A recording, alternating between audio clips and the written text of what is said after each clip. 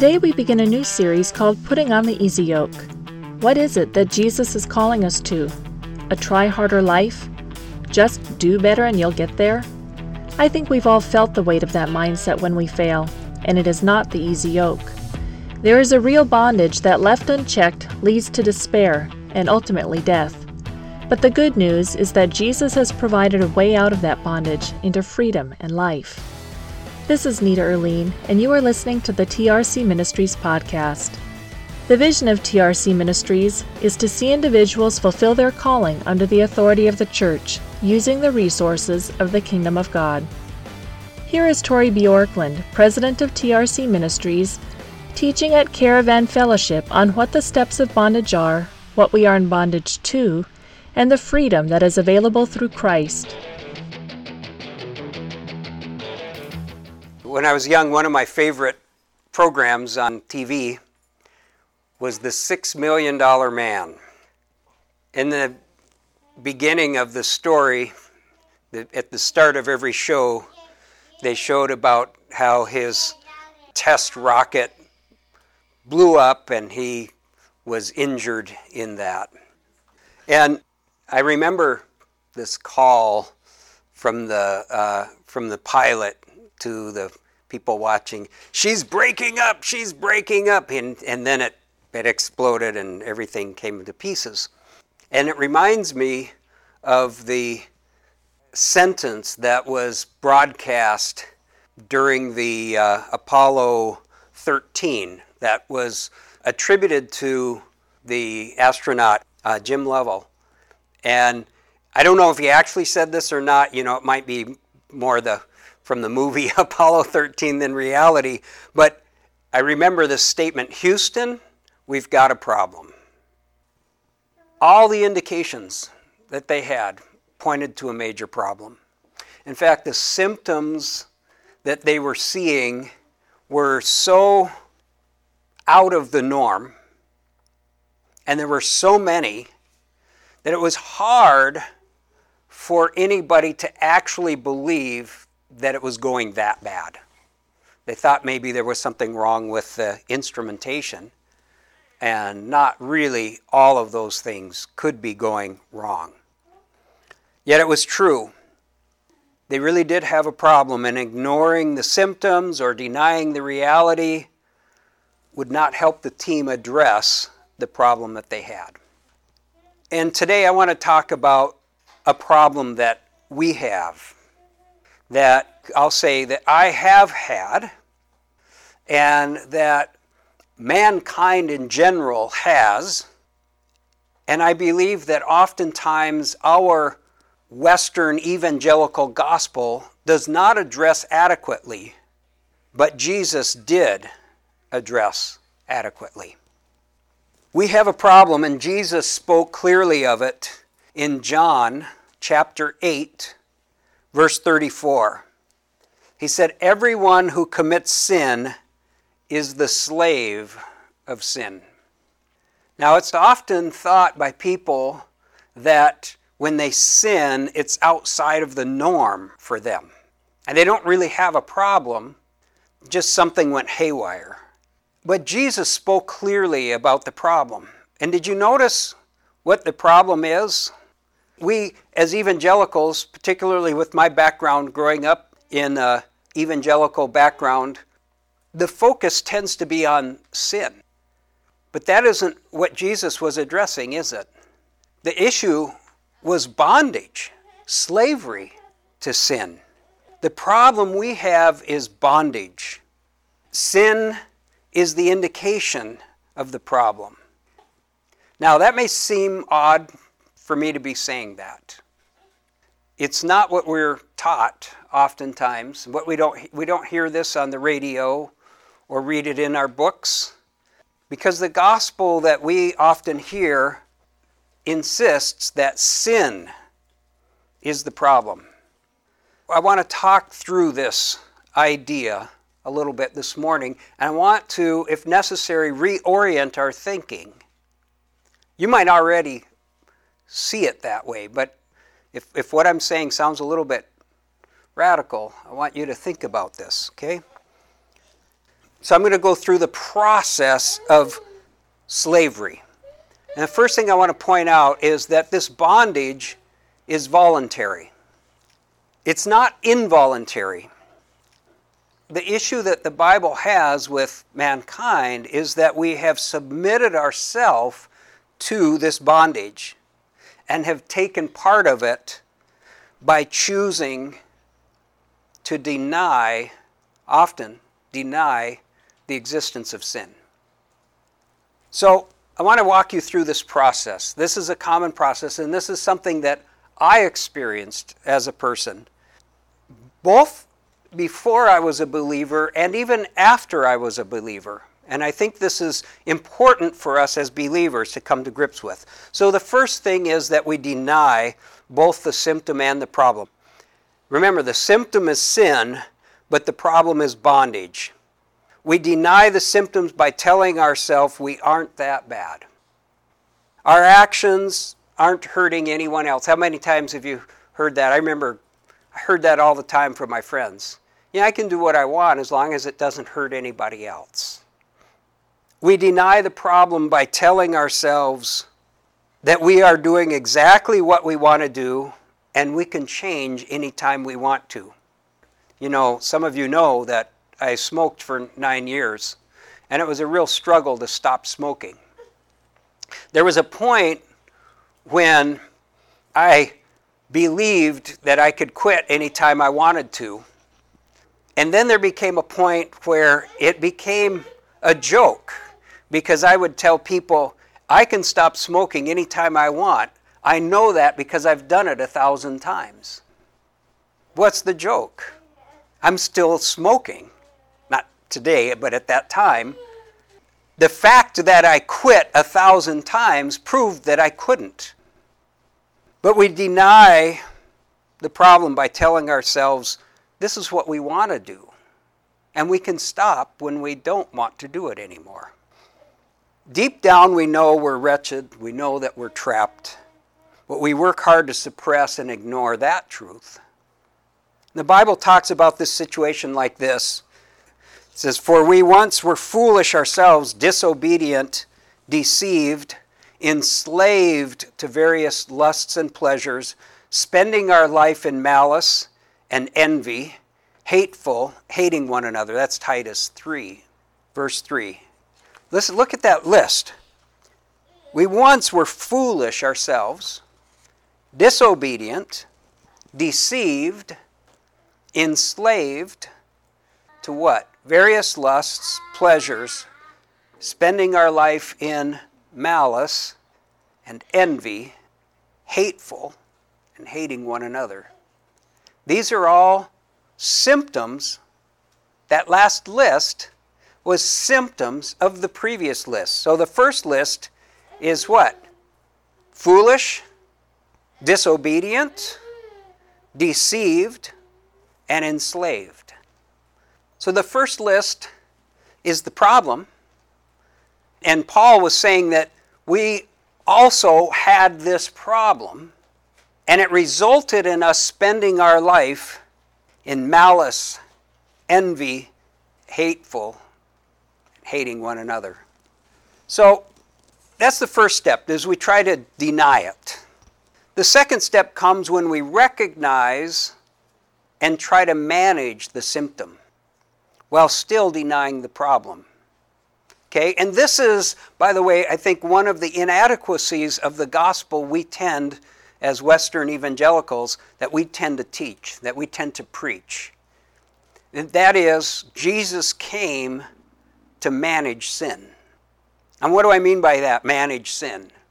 Well, I remember early in my childhood seeing the bumper sticker that I've heard people rail on now, but I thought it was a pretty good one until I really thought about it. It said, "Christians aren't perfect, they're just forgiven." The implication being, there is no difference between a Christian and a non-Christian other than God forgiving them. And we are simply managing the result of sin and not dealing with the actual problem of bondage. But the second step is evident when we try to stop doing the things we know are wrong. We begin to recognize how we are hurting others, and we begin to make resolutions to change. Now, I remember this in, I think it was Vacation Bible School, sometime in my childhood. It might have been Sunday school, but I was greatly affected by the teaching that I heard that day, and I determined in my heart that I was going to be good all day the next day. So I asked God to forgive me for my sins when I prayed at night. It was my practice as a child. I'd been taught to do that. And I went to sleep, and I got up the next morning, and I thought, okay, today I'm going to be good. And I don't remember all the details. All I remember is coming to the end of the day feeling like a failure. I had not been good. In fact, probably because I was thinking about it more, it seemed as though I had been particularly bad. I was not a good little boy. So we began to recognize in the second step how we're hurting others. We began to make resolutions to change, and sin management becomes our main objective. And what does that look like? We maybe limit the things that we do. I was too young to think about it in these terms, but we don't smoke, we don't chew, and we don't date girls that do. We have little sayings that we use to try to manage the sin in our life. The third step, then, is when we give up trying. We accept the symptom while trying to live with the problem. We begin to say, with Popeye, I am what I am. That's just the way I am. This is the way I am, and you'll just have to live with it. Many people in this stage that are adults will attend meetings, go to AA or something like that. They'll take other steps to try to manage their bondage, but they're convinced that they will be a slave for the rest of their life. It's just the reality. Until I die, I will be in bondage to this situation. The final step, and this is where I ended up, the final step to slavery is despair. That shows up in various ways: despondency, anger, oversensitivity to anybody's implication. But we're just in despair. At this point, we have given up every attempt to change. This is the step where many people commit suicide. Recently, about a year ago, I was in touch with one of my cousins I haven't been in touch with for a long, long time. And I came to realize, he was a man that I admired. I wanted to be like him. And he was a sad situation. I became brokenhearted after getting in touch with him and seeing where his life was. And when I asked him, how are you doing? He said, I still drink too much. And, I realized that the trajectory of his life had not changed in any way. It's just that he had become depressed and despondent. He was in despair. This is how the Bible puts it in Ephesians chapter 2, 12 and 13. In those days, you were living apart from Christ. You lived in this world without God and without hope. So that's the process that I have observed, and I think the Bible walks us through. But to keep you in bondage, Satan must keep you deceived, thinking that there is no way out. However, the truth is that Christ can bring freedom to those trapped by sin. And this was the gospel that came to me, not through the words of anybody, except Jesus Christ himself, through the Bible, and the Spirit of God speaking into my heart.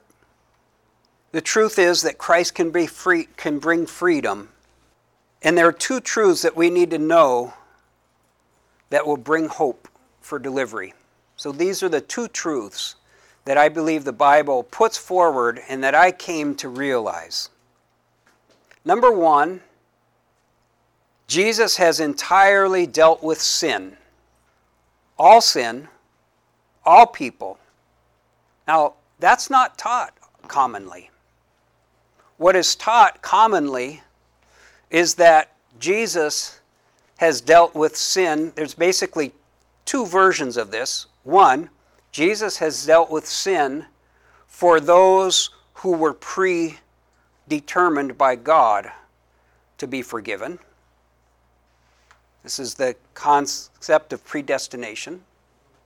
Or, Jesus has dealt with the sin of those who have chosen to accept his death as their payment for sin.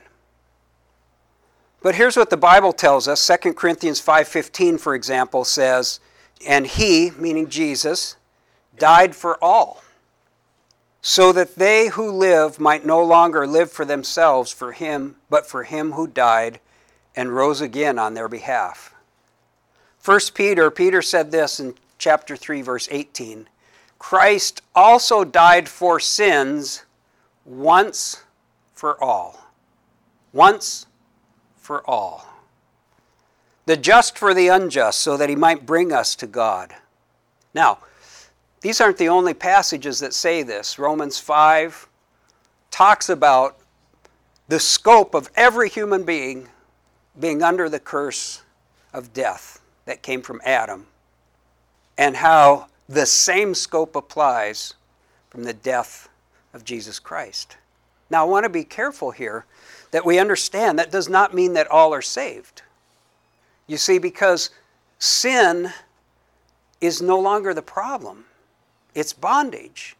That's the problem. The sin has been dealt with. I would say that every sin that was ever committed, ever will be committed, has already been paid for by the death of Christ. Once for all.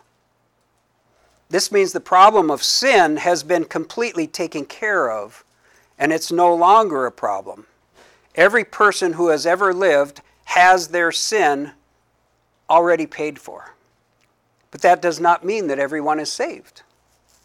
Our sins are taken care of by Christ's death, but his life is what saves us. That's what Romans 5 tells us. His life is what saves us. He died for our sins, but he rose again that we might not live for ourselves, but him. That we might have a new life, the kind of life that was in him. That we might have that life also. Your sins are paid for, but your freedom is awaiting your participation. And that's the second reality we need to realize. So the first is that every sin that was ever committed and ever will be committed has already been paid for, but there is a freedom that is awaiting us in new life, and it requires our participation. So if you remember earlier, I was talking about the fact that our bondage is voluntary. That's why our bondage is voluntary, because the means of deliverance have already been provided by God. As 2 Corinthians 5:15 said, "So that they who live might no longer live for themselves." Freedom requires participation, and these are the teachings within the Christian church that have confused people about grace.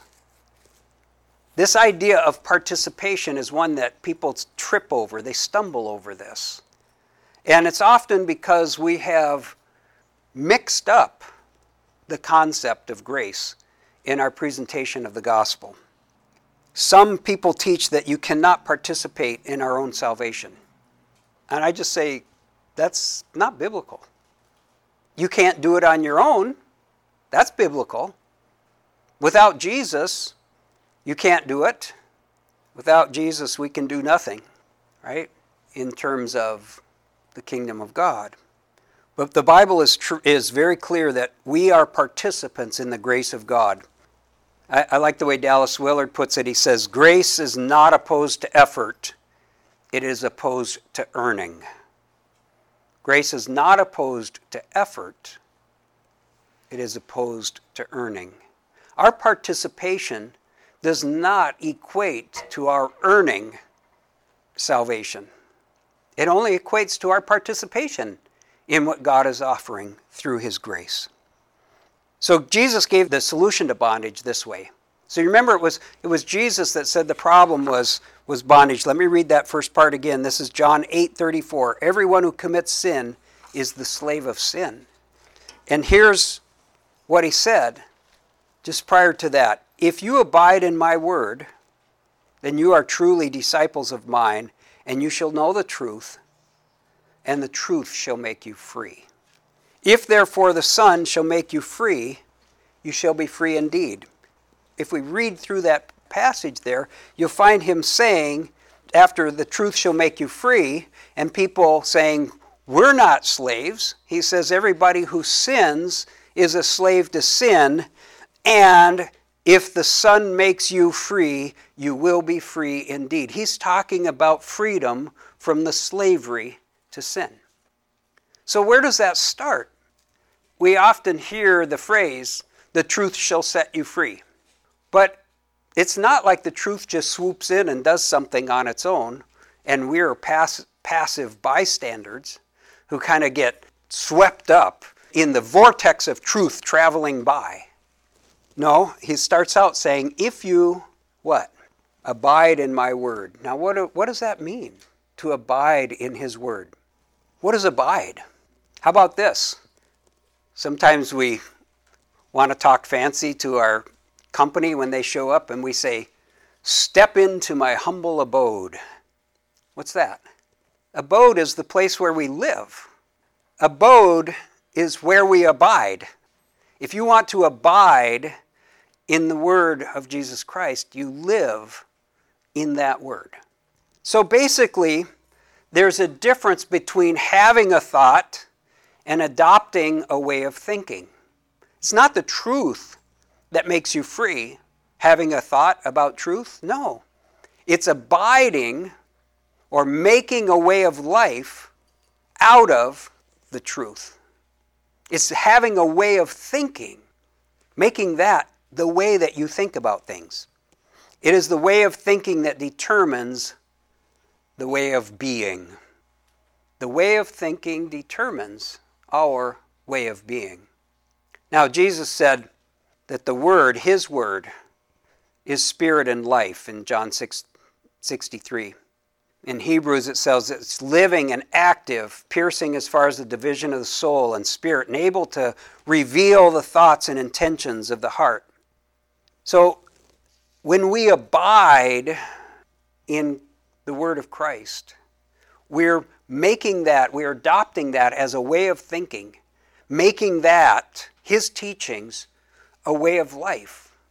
And it becomes life. We recognize that our participation, our dwelling in that Word, brings with it power of spirit and life. Now there's a progression in Christ's solution to bondage. So it includes us making our abode in His words. And basically that is taking the ideas and images of Christ and dwelling on those in your mind. You know, the Bible talks a lot about setting your mind on different things. I think it was, Dave calls it his TV guide. Philippians 4:8. Whatever is good, true, noble, of good repute, think on these things. It also says, set your mind in Colossians 3, set your mind on the things above. Is that the moon and the stars and the birds? No. The concept of, that's where life comes from. When Jesus was talking to Nicodemus, he said you have to be born again from above. The source of life is the place where you set your mind. Let me contrast the abode of the world with the abode of the Word. This is the contrast that I see of abiding in the world and abiding in the words of Jesus Christ. So, Psalm 84, 10 through 12, has the idea of abiding in the Word of God, which is, by the way, the Word of Christ. Remember, Hebrews said that in the past, God spoke through various means, right? And today He has spoken through what? His Son, Jesus Christ. The Word of Christ, the life of Christ, and the Word of God are synonymous, the same thing. Psalm 84, 10 through 12 says, "For a day in your courts is better than 1,000 outside. I'd rather stand at the threshold of the house of my God than dwell in the tents of wickedness. For the Lord God is a sun and shield. The Lord gives grace and glory. No good thing does He withhold from those who walk uprightly. O Lord of hosts, how blessed is the man who trusts in Thee." There's so many passages in Psalm about how His Word is like silver, like gold, and how valuable it is. But this talks about making His abode, about living in the presence of God. Now let me read you another song. This one, I had this album. I really enjoyed this man, his music when I was young. Here's what he says. "They say there's a heaven for those who wait. Some say it's better, but I say it ain't. I'd rather laugh with the sinners than cry with the saints. The sinners are much more fun. You know, only the good die young." This is a contrast in thinking. This is what the world is telling us. You might recognize that in various different ways. You have to choose where you're setting up your tent, where you're putting your abode, your humble abode. You need to understand that there's a way of thinking, an orientation that permeates our culture and threatens to choke out the Word. We must realize that the world offers things that sound appealing. What the world has to offer, it does sound appealing. People like Billy Joel, who wrote those lyrics, say the sinners are much more fun. I'd rather laugh with the sinners than cry with the saints. This all sounds appealing if your orientation allows for it, and many of us have already fallen for that trap. But the good news is that we can still choose our orientation. We might have already believed that. We might have already adopted that. Or maybe we feel that vortex drawing us in, pulling us in. But how do we choose? By where you set up your tent. What does that look like? What you set your mind on. Where you spend your time. I made some decisions quite some time ago. I listen to the radio. Usually I listen to public radio, just because I don't like much of the music that I hear anymore. So I want to listen to talking. I get really frustrated listening to that, though.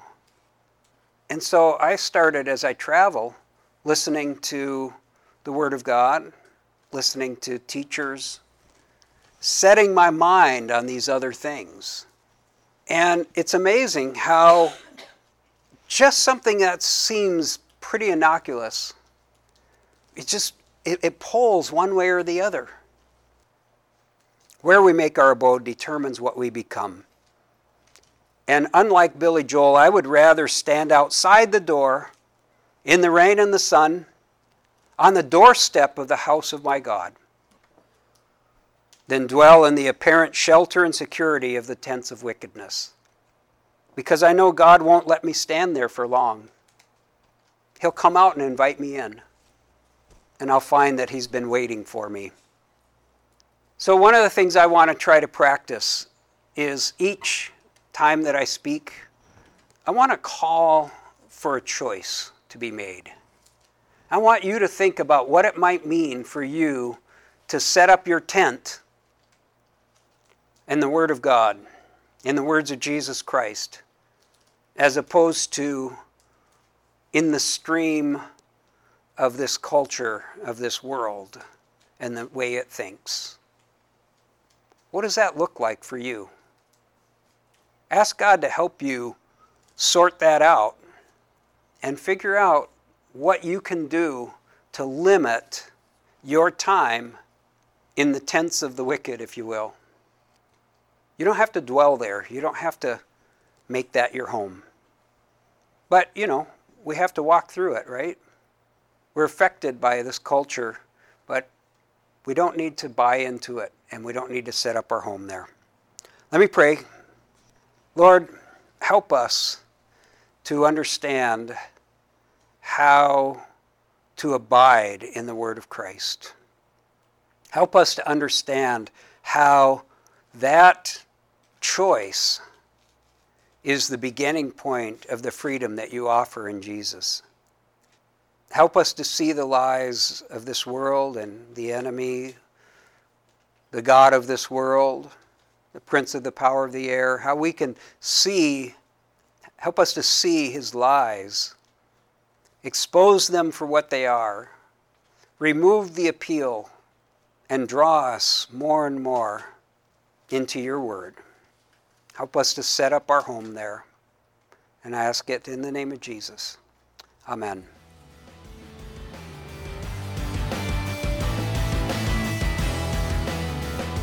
Thanks for listening in today. If you enjoyed this podcast, make sure to subscribe so you don't miss any upcoming episodes. And for more information on TRC Ministries or to contact us, go to www.regenerationcenter.org.